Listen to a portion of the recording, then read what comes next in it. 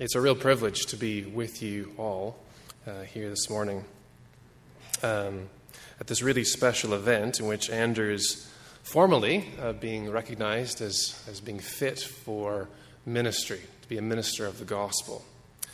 I had the privilege of knowing Andrew, as he intimated, in the kind of in our formative years when we were in high school and in college together. And I've always been impressed, Andrew, by your humility, your hunger to learn, and your refreshing honesty. Andrew is a wonderful testament to the grace of God, and I suspect that you all know that. You are blessed by God to have him here, and he is a part of God's gift to you as a church, as Paul makes clear in Ephesians 4 when he talks about ministers of the word. And so I invite you to continue to honor him as I hear you already are doing. I wanted to spend some time this morning with you in Philippians 3. If you have your Bibles, I invite you to turn there with me. The message I bring today is rooted in the powerful self-testimony of the consummate pastor Paul, who in Philippians 3 issues those sort of memorable lines that I'm forgetting everything that is behind. Paul says, I strain forward towards the goal for the prize to which God has called me heavenward in Christ. And insofar as Paul is addressing himself to this church as a pastor and refers to the example of his fellow church leaders, Timothy and Epaphroditus, in the previous chapter, in chapter 2, I think that this contains much that is actually descriptive of Andrew, but also I hope is a helpful encouragement and reminder to you, Andrew, as you step sort of formally into this vocation today. But insofar as Paul is addressing believers in Philippi more broadly, this message is also importantly for all of us. I want to begin, before diving into the details of chapter 3, by just stepping back and drawing on the letter to the Philippians in general, because there are a few potential pitfalls that beset the Christian that are sort of running underneath the surface in Philippians that Paul draws attention to here and there, sometimes explicitly, sometimes implicitly. And I want to canvass the letter just very briefly here. I'm not going to read a lot of the passages, but just draw your attention to a few things that constitute pitfalls that beset us as Christians, but also can be particular pitfalls that beset the pastor in pastoral ministry as a starting point before we come to Paul's kind of counterpoint to that in chapter 3. The first pitfall that can beset all of us as Christians, but pastors in ministry are not immune from this, is pride.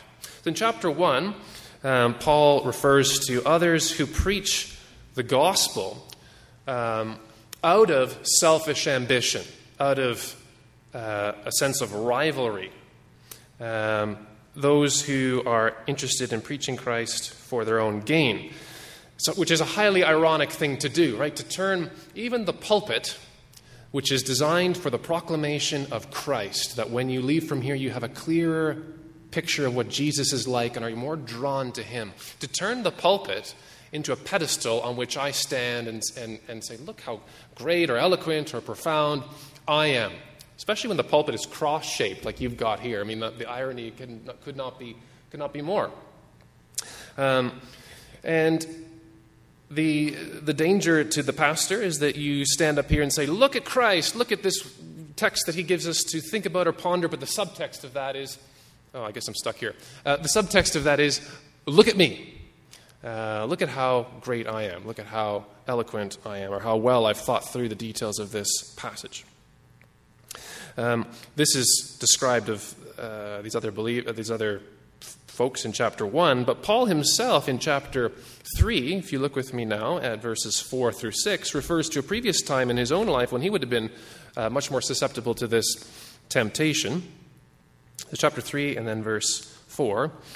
He says, I have a lot of reasons to be confident in myself. And I'm reading from the NIV here. If someone else thinks that they have reasons to put confidence in the flesh, I have more. Circumcised on the 8th day of the people of Israel, of the tribe of Benjamin, a Hebrew of Hebrews, and in regard to the law, a Pharisee.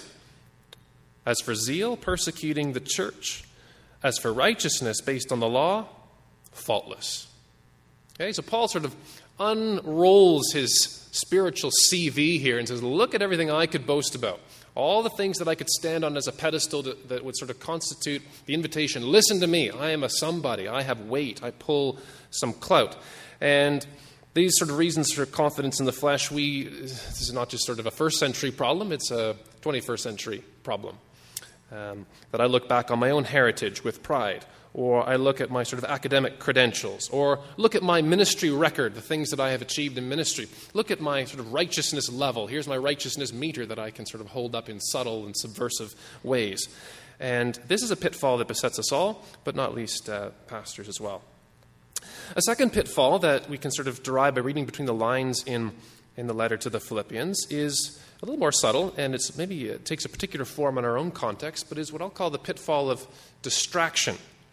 There's a lot that pastors do, which some of you are perhaps aware of, and some of you are maybe unaware of a lot of things that pastors are involved in. They are very busy. They are sort of jack of all trades. They do just about everything, or sometimes, or they do what they can.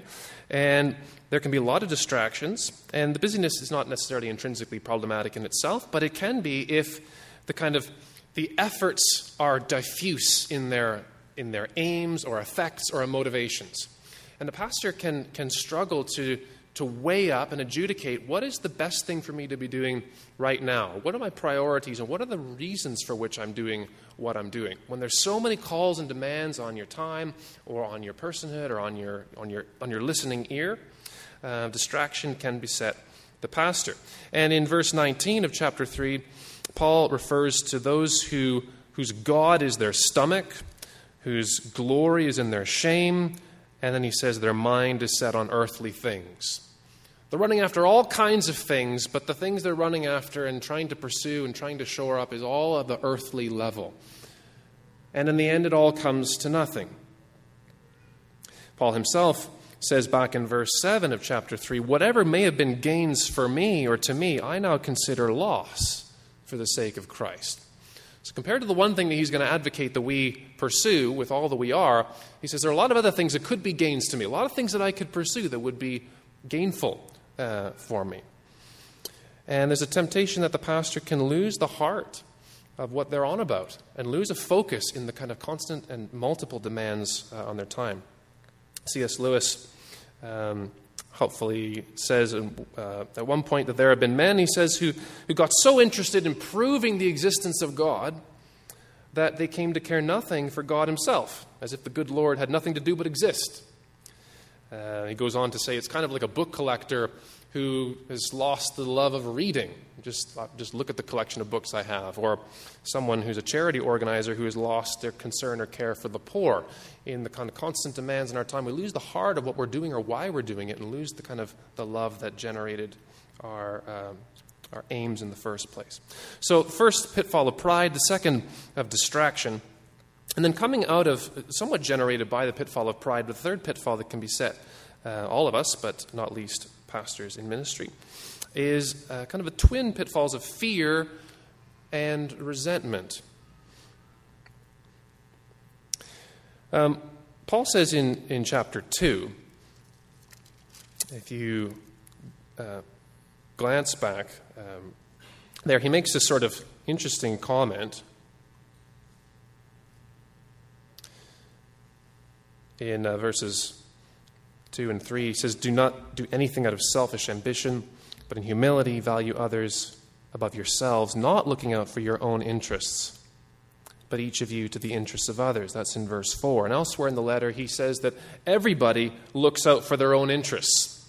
That's sort of the natural default position that we have as human beings. So it's a natural kind of thing to respond to particular challenges with looking out for myself. And if you're looking out for yourself with your own self-interest, you may be tempted, especially if you're in pastoral ministry, where a lot of the stuff you do is behind the scenes, people don't notice it, people don't appreciate it, to build up a sort of a repertoire or a cachet of all the stuff that I've done that hasn't been noticed, that I haven't been thanked for or appreciated for, and that can generate resentment.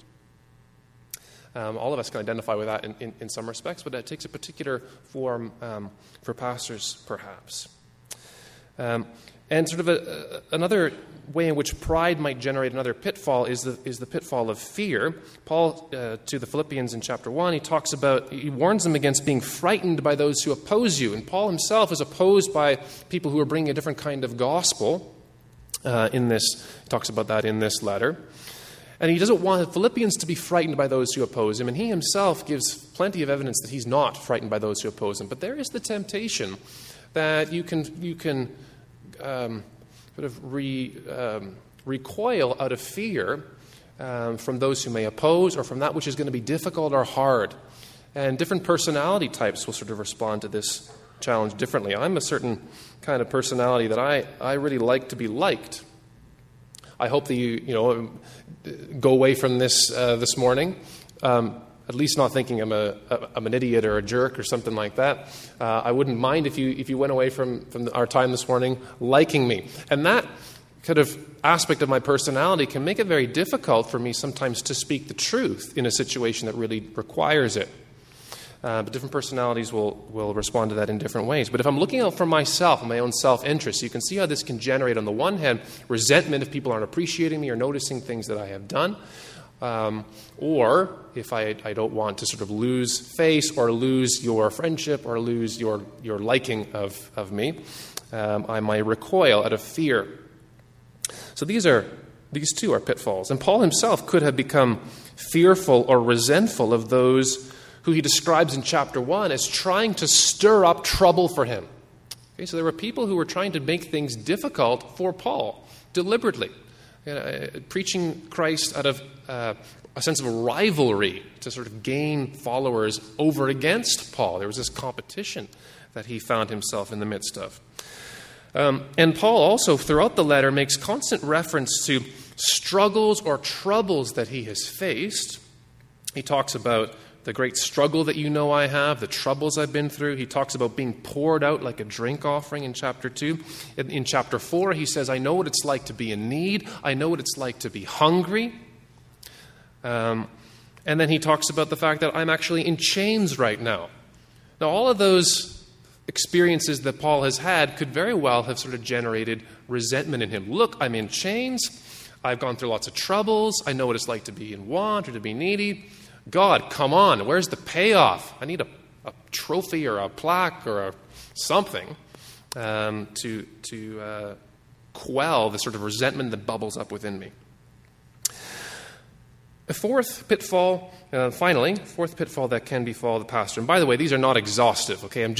I've restricted myself to Philippians for the purposes of our time together this morning. But there's, probably an infinite number of pitfalls that can be said all of us as believers, but I'm just focusing on 4. A fourth pitfall that can befall the pastor is discouragement. Paul had lots of reasons to be discouraged. As I've mentioned already, he's in prison, and he mentions in chapter 1 that he says, I hope that I may have sufficient courage so that now, as always, Christ may be exalted in my body.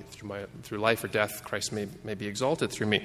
But if you read the sort of between the lines there, the subtext is there's a possibility that Paul may not have sufficient courage, that he might not be able to, he might be overwhelmed by his situation, by his circumstances. I've mentioned the opposition that Paul faces, and he says in chapter 3 that many live as enemies of the cross of Christ, and Paul says, I tell you this with tears. Okay, hear the heart, the pathos of Paul's language there, that there are enemies of the cross, and that it makes me well up, that there are those who are trying to oppose the work of God among you. In addition to that kind of opposition from the outside, there were factions within the church in Philippi. In the beginning of chapter 4, Paul says, I plead with Euodia and I plead with Syntyche that they would agree with each other. There was some kind of a spat going on between some prominent leaders in the church named Euodia and Syntyche who Paul says, I plead with you that you would agree with each other in the Lord. Now that language of pleading gives us a bit of a window into the heart that Paul has for the unity in the church here. And if this sort of rivalry or the factions continue to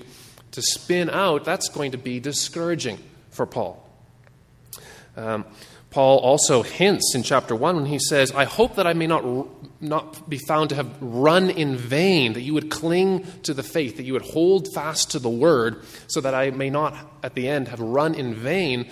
The sort of flip side of that may be that if they don't hold to the word, they don't hold fast, he might feel like he's run in vain, that would be profoundly discouraging for Paul. Or think of his good friend and partner in ministry, Epaphroditus, who Paul tells us at the end of chapter 2, Epaphroditus almost died. And Paul says, I'm really, really glad that he didn't die, because if he had, it would have come to me as sorrow upon sorrow.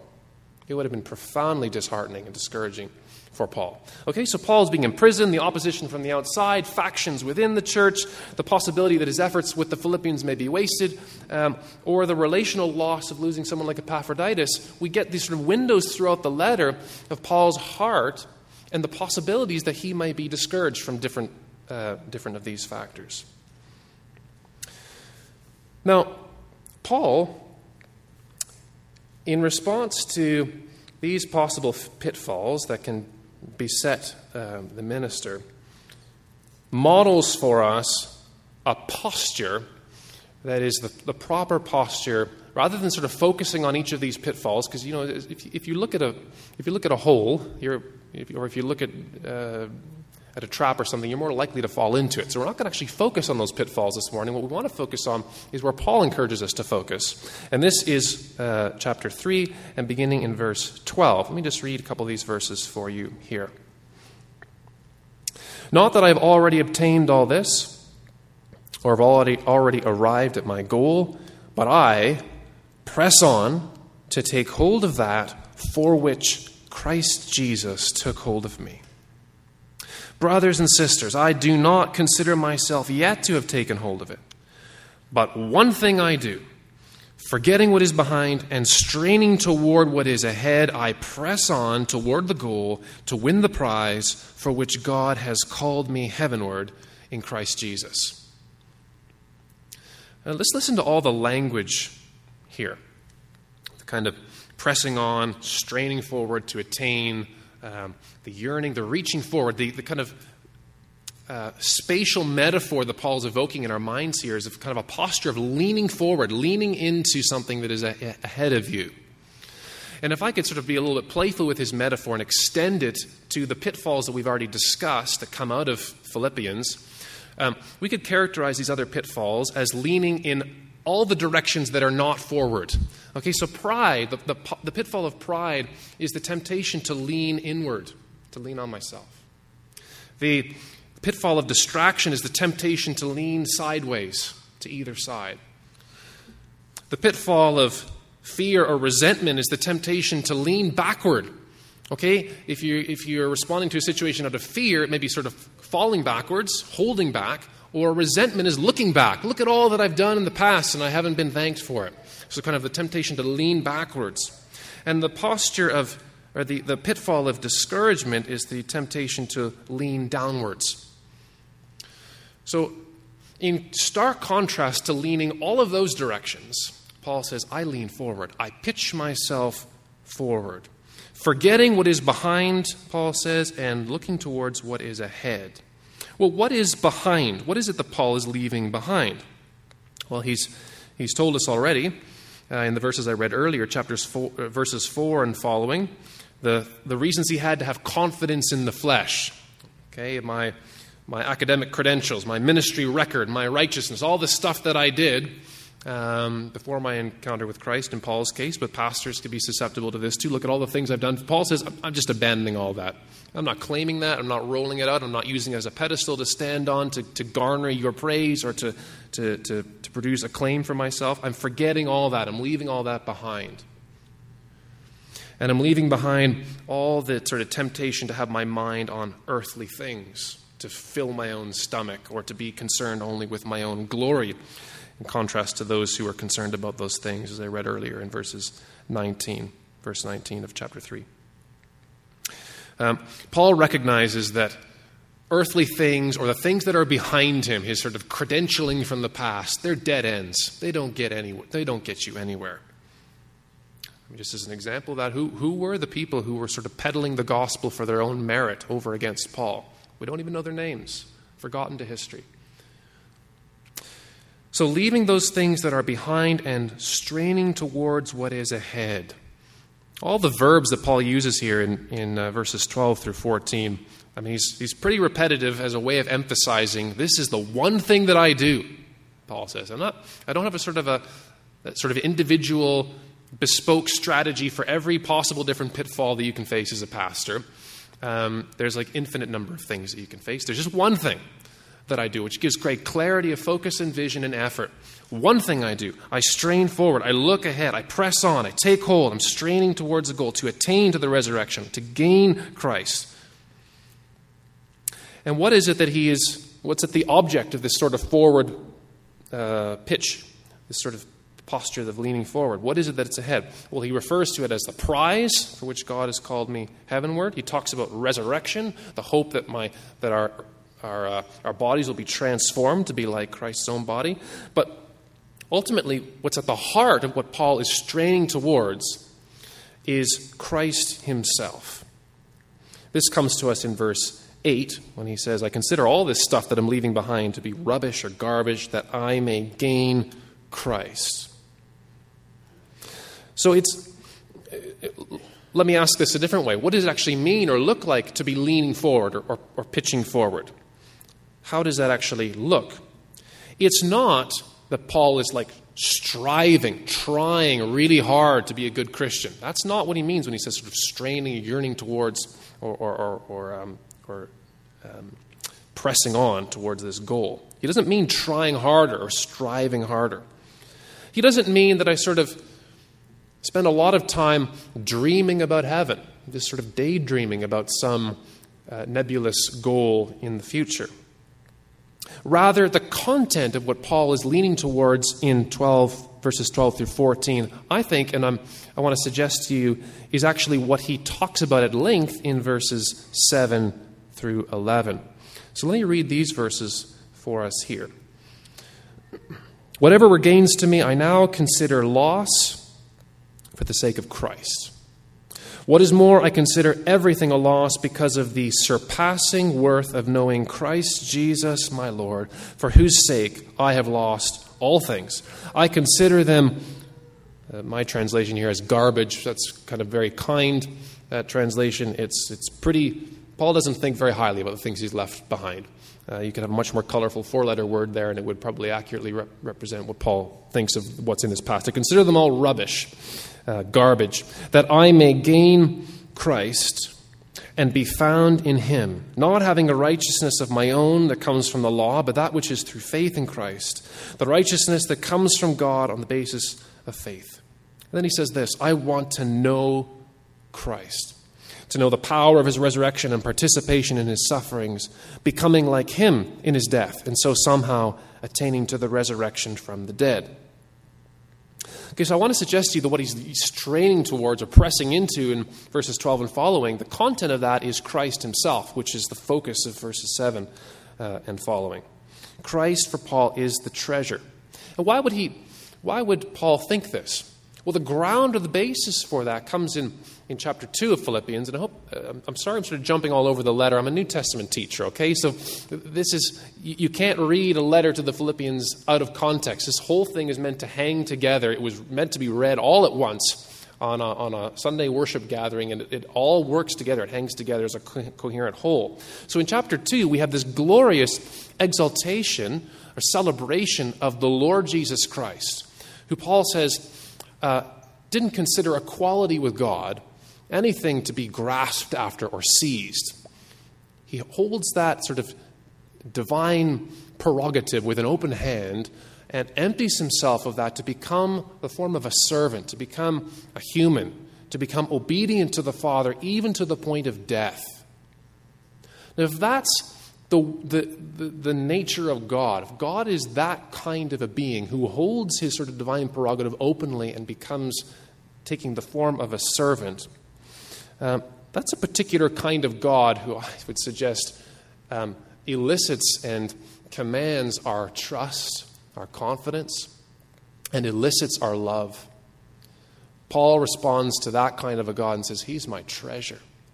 I press on to take hold of Him. I want to be fully His. I want Him. But that hymn in chapter 2 goes on. The climax, of course, is that although he was obedient to God to the point of death, even death on the cross, therefore God exalted him to the highest place and gave him the name that is above every name, so that at the name of Jesus, one day, every knee will bow and every tongue will confess that Jesus Christ is Lord. So Paul looks back and looks at what Jesus has achieved, but then he looks forward and says, this is where all of human history is headed. One day, every knee will bow, every tongue will confess that Jesus is Lord. This is the end, the goal, the telos of history. We're all going to end up there. So with that kind of profound theological awareness, Paul makes Christ as his primary goal now.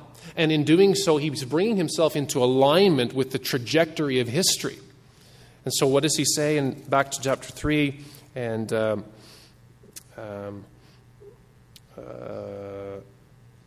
the verse? He says, in verses 7 and following, that he makes Christ his primary goal. I want to gain Christ and be found in Him. He makes Christ his own Lord. So although at the end of history you'll all bend the knee and acknowledge Christ as Lord, Paul has done that already now. And so he's bringing himself into alignment with the goal of history and makes Christ his treasure. He loves Him, he loves Jesus, and aligns himself with that kind of end. But not only that, not only is Christ Paul's treasure, not only does he say, I want to gain Christ, but he says in verse 8, I want to gain Christ, and beginning of verse 9, and be found in Him. Now, there is a wonderful goal to have, isn't it? That when people find me, when I am found, or when God finds me, or at the end of history, when I am found by history, I am found to be in Him. What does that tell us about Paul's one thing that he's doing here? One thing he's pitching forward to achieve is that Christ is his primary context. Christ is the sphere in which Paul does all of his working, loving, ministering, preaching. Christ is his context. That means to be found in Christ means that for Paul, the most important thing about him, the most fundamental truth about Paul is not, I'm a Hebrew of the Hebrews. It's not, I went to Briarcrest.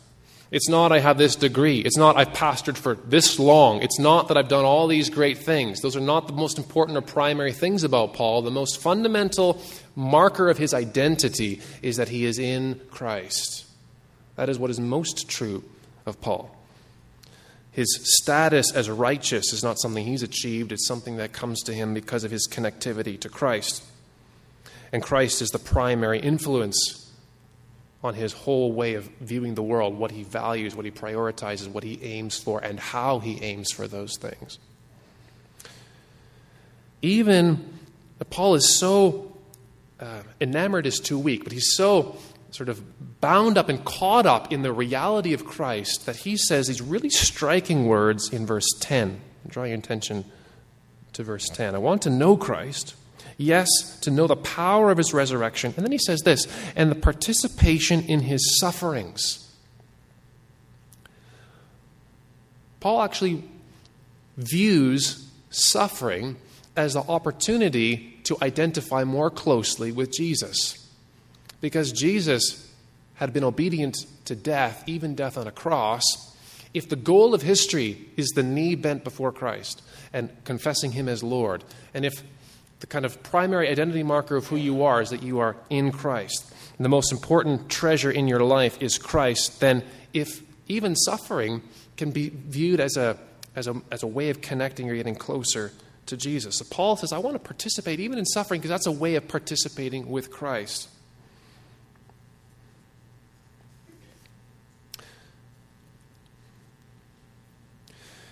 Well, let me suggest to you and to us this morning, that it is from this posture of leaning forward, pressing on into and to gain Christ and having Him as our primary context, the primary identifying marker. It's from this posture that you can most effectively pastor others.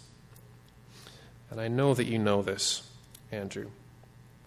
Paul himself holds himself up as an example or as a model for the believers in Philippi, which might strike us initially as a bit arrogant. Skip with me a couple of verses down to verse 17 of chapter 3, when he says, "Join together in following my example, brothers and sisters. And just as you have us as a model, keep your eyes on those who live as we do." Now, what Paul is saying here is that follow me, follow my example, but it's not a carte blanche, just do whatever Paul does, but follow me insofar as I am pressing into this goal, insofar as Christ is my prime treasure, insofar as I am embodying the kind of character and personality of Jesus by even identifying with Him in suffering, to share with Him in His resurrection and His exaltation. To follow me insofar as I lean into Christ. And just to demonstrate that Paul's not really that concerned about himself at all, he says it's not me, it's anybody who's doing kind of as we are doing. And he's already given an example towards the end of chapter 2 of others that he points to as sort of exemplars of what all of us is, the posture that all of us as Christians should inhabit, when he points to Timothy and Epaphroditus as great examples of Christ-formed walking, Christ-formed leaning, Christ-aimed leaning forwards. So he says, follow us insofar as we're leaning into Christ, insofar as we act like Jesus. You see, the whole purpose or the whole heart of the pastoral vocation is to point to Jesus. You do that as a pastor in word, as you proclaim Christ from a pulpit, but you also do so in the posture that you inhabit. The pastoral vocation is to point to Jesus. Some of the old, I'm not sure if this one has it, but some older sort of traditional pulpits would quite often have a plaque or inscription on the inside of the pulpit that only the pastor could see. It said, "Sir, we would see Jesus." It's a line that comes from John chapter 12, and some Greeks come to Andrew and ask him to see Jesus. And Andrew, people come here to see Jesus. That is the pastoral role, to point to Jesus in what you say and in the posture that you inhabit. The irony is that you don't pastor well by trying to be a pastor, because that ends up functionally being sort of a look at me and do what I am doing because I'm trying to do this thing. Remember what Paul says in chapter 3 here. He says, not that I have already obtained all this. I haven't actually arrived at perfection. I'm not there yet. Don't follow exactly what I'm doing, but follow my aim. Follow my posture. Follow the goal that I've set myself towards. So actually look beyond me, Paul is essentially saying. So you don't pastor by trying to be a pastor.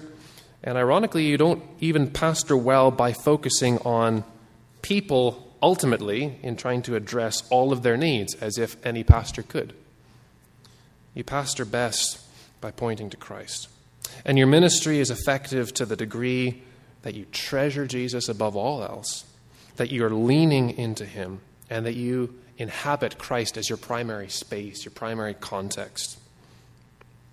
I think Eugene Peterson, the recently departed pastor,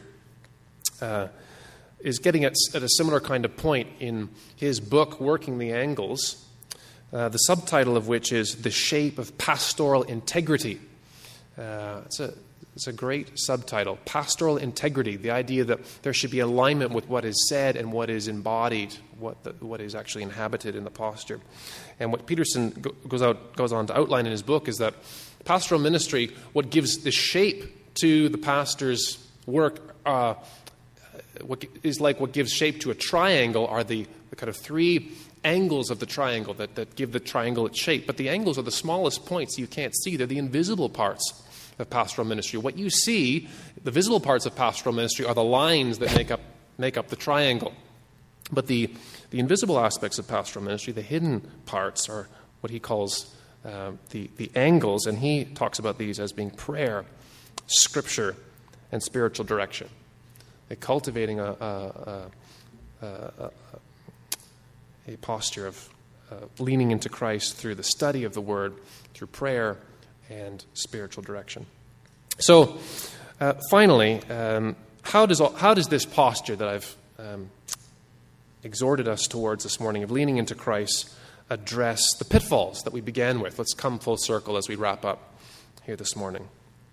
Well, the pitfall of pride, the temptation to lean inward, that temptation seems rather foolish and shoddy when you look at Christ in chapter 2, in that great glorious celebration of Jesus, in that kind of hymn of chapter 2, when we read that Christ, being in very nature God, did not consider equality with God something to be used for his own advantage. If the one who has all divine prerogatives did and cling to divinity, on what basis would anybody, not least the pastor, use their sort of CV or credentials or experience or whatever as a kind of a platform for pride? And so Paul exhibits this himself. The pressure is off for Paul. He's able freely to say, I've not reached the goal. I'm not there yet. I haven't yet arrived. And he's free to say that. There's a kind of a freedom of honesty that the pastor can inhabit as Christ teases open our hands to release those things that we so tenaciously cling to build up our own sense of glory or ego. The pitfall of distraction, the temptation to lean to either side, is gloriously dissipated with the focal point that we have in that Christ hymn, that at the end of human history, every tongue will confess that Jesus is Lord. And so that's the goal that Paul sets for himself. And he says, I consider everything that may have been to my profit or for my gain, I consider all a loss compared to the surpassing greatness of knowing Christ Jesus, my Lord.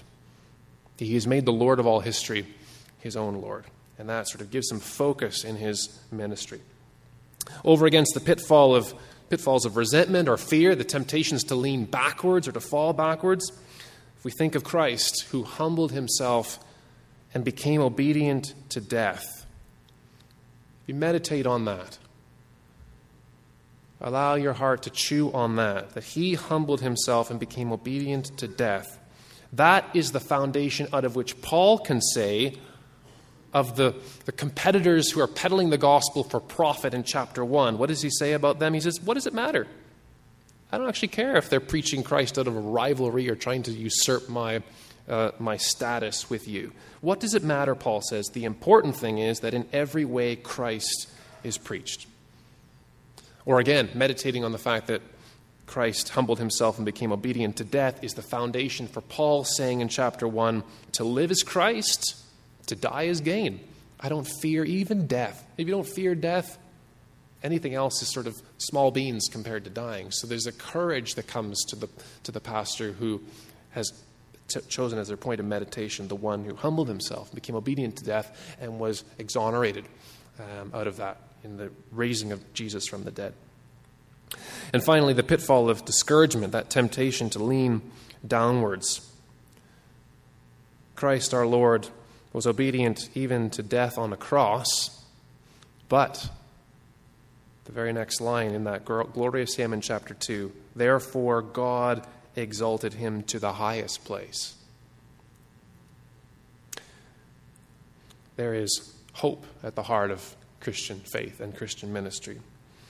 And so Paul, out of that, because of his connection to Christ, he wants to identify with Christ in his suffering, but he also gets to identify with Christ in his resurrection, the resurrection hope that is held out before Paul. And so he says, I press on to take hold of that for which Christ Jesus took hold of me. That's a glorious line. Sometimes in despair or in discouragement as a pastor, sometimes the only thing you can do is cling to that. That Christ Jesus has taken hold of me. I lack the strength even to hold on, but I know that Christ is holding on to me. As Dietrich Bonhoeffer similarly said from prison, he said, who am I? I don't even know who I am anymore. But, Bonhoeffer says, whoever I am, thou knowest, O God, I am thine. And that represents the posture of a pastor who's leaning into Christ.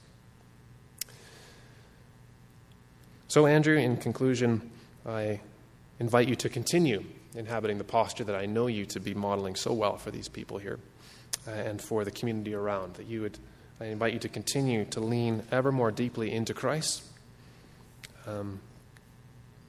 Those of you who've done downhill skiing know that counterintuitively, things go the best when you actually lean down the hill.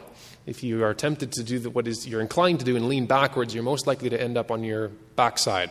But leaning forward is the most effective way to ski downhill. So, Andrew, lean into Christ. And for the rest of you, this is not a spectator event. You're not just watching Andrew do this, but leaning into Christ yourselves. You're all part of the peloton with Andrew. And I realize it is mixed metaphors of skiing and cycling, but you'll get the gist of it. Let me pray for us and pray for you, Andrew, especially as we close.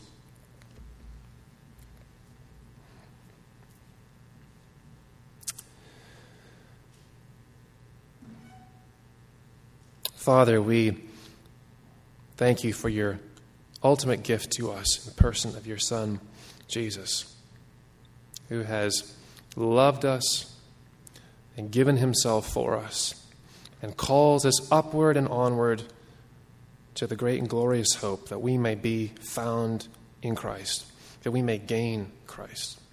I ask your rich blessing on this congregation as they labor together by the power of your Spirit in Christ to press on towards the goal for which you have called them. And I ask a special blessing on Andrew as he shepherds this congregation here, that you would be seen clearly in him, that you would encourage him and give him singularity of focus and vision, that the name of Jesus would be exalted in this place. And it's in that name that we pray. Amen.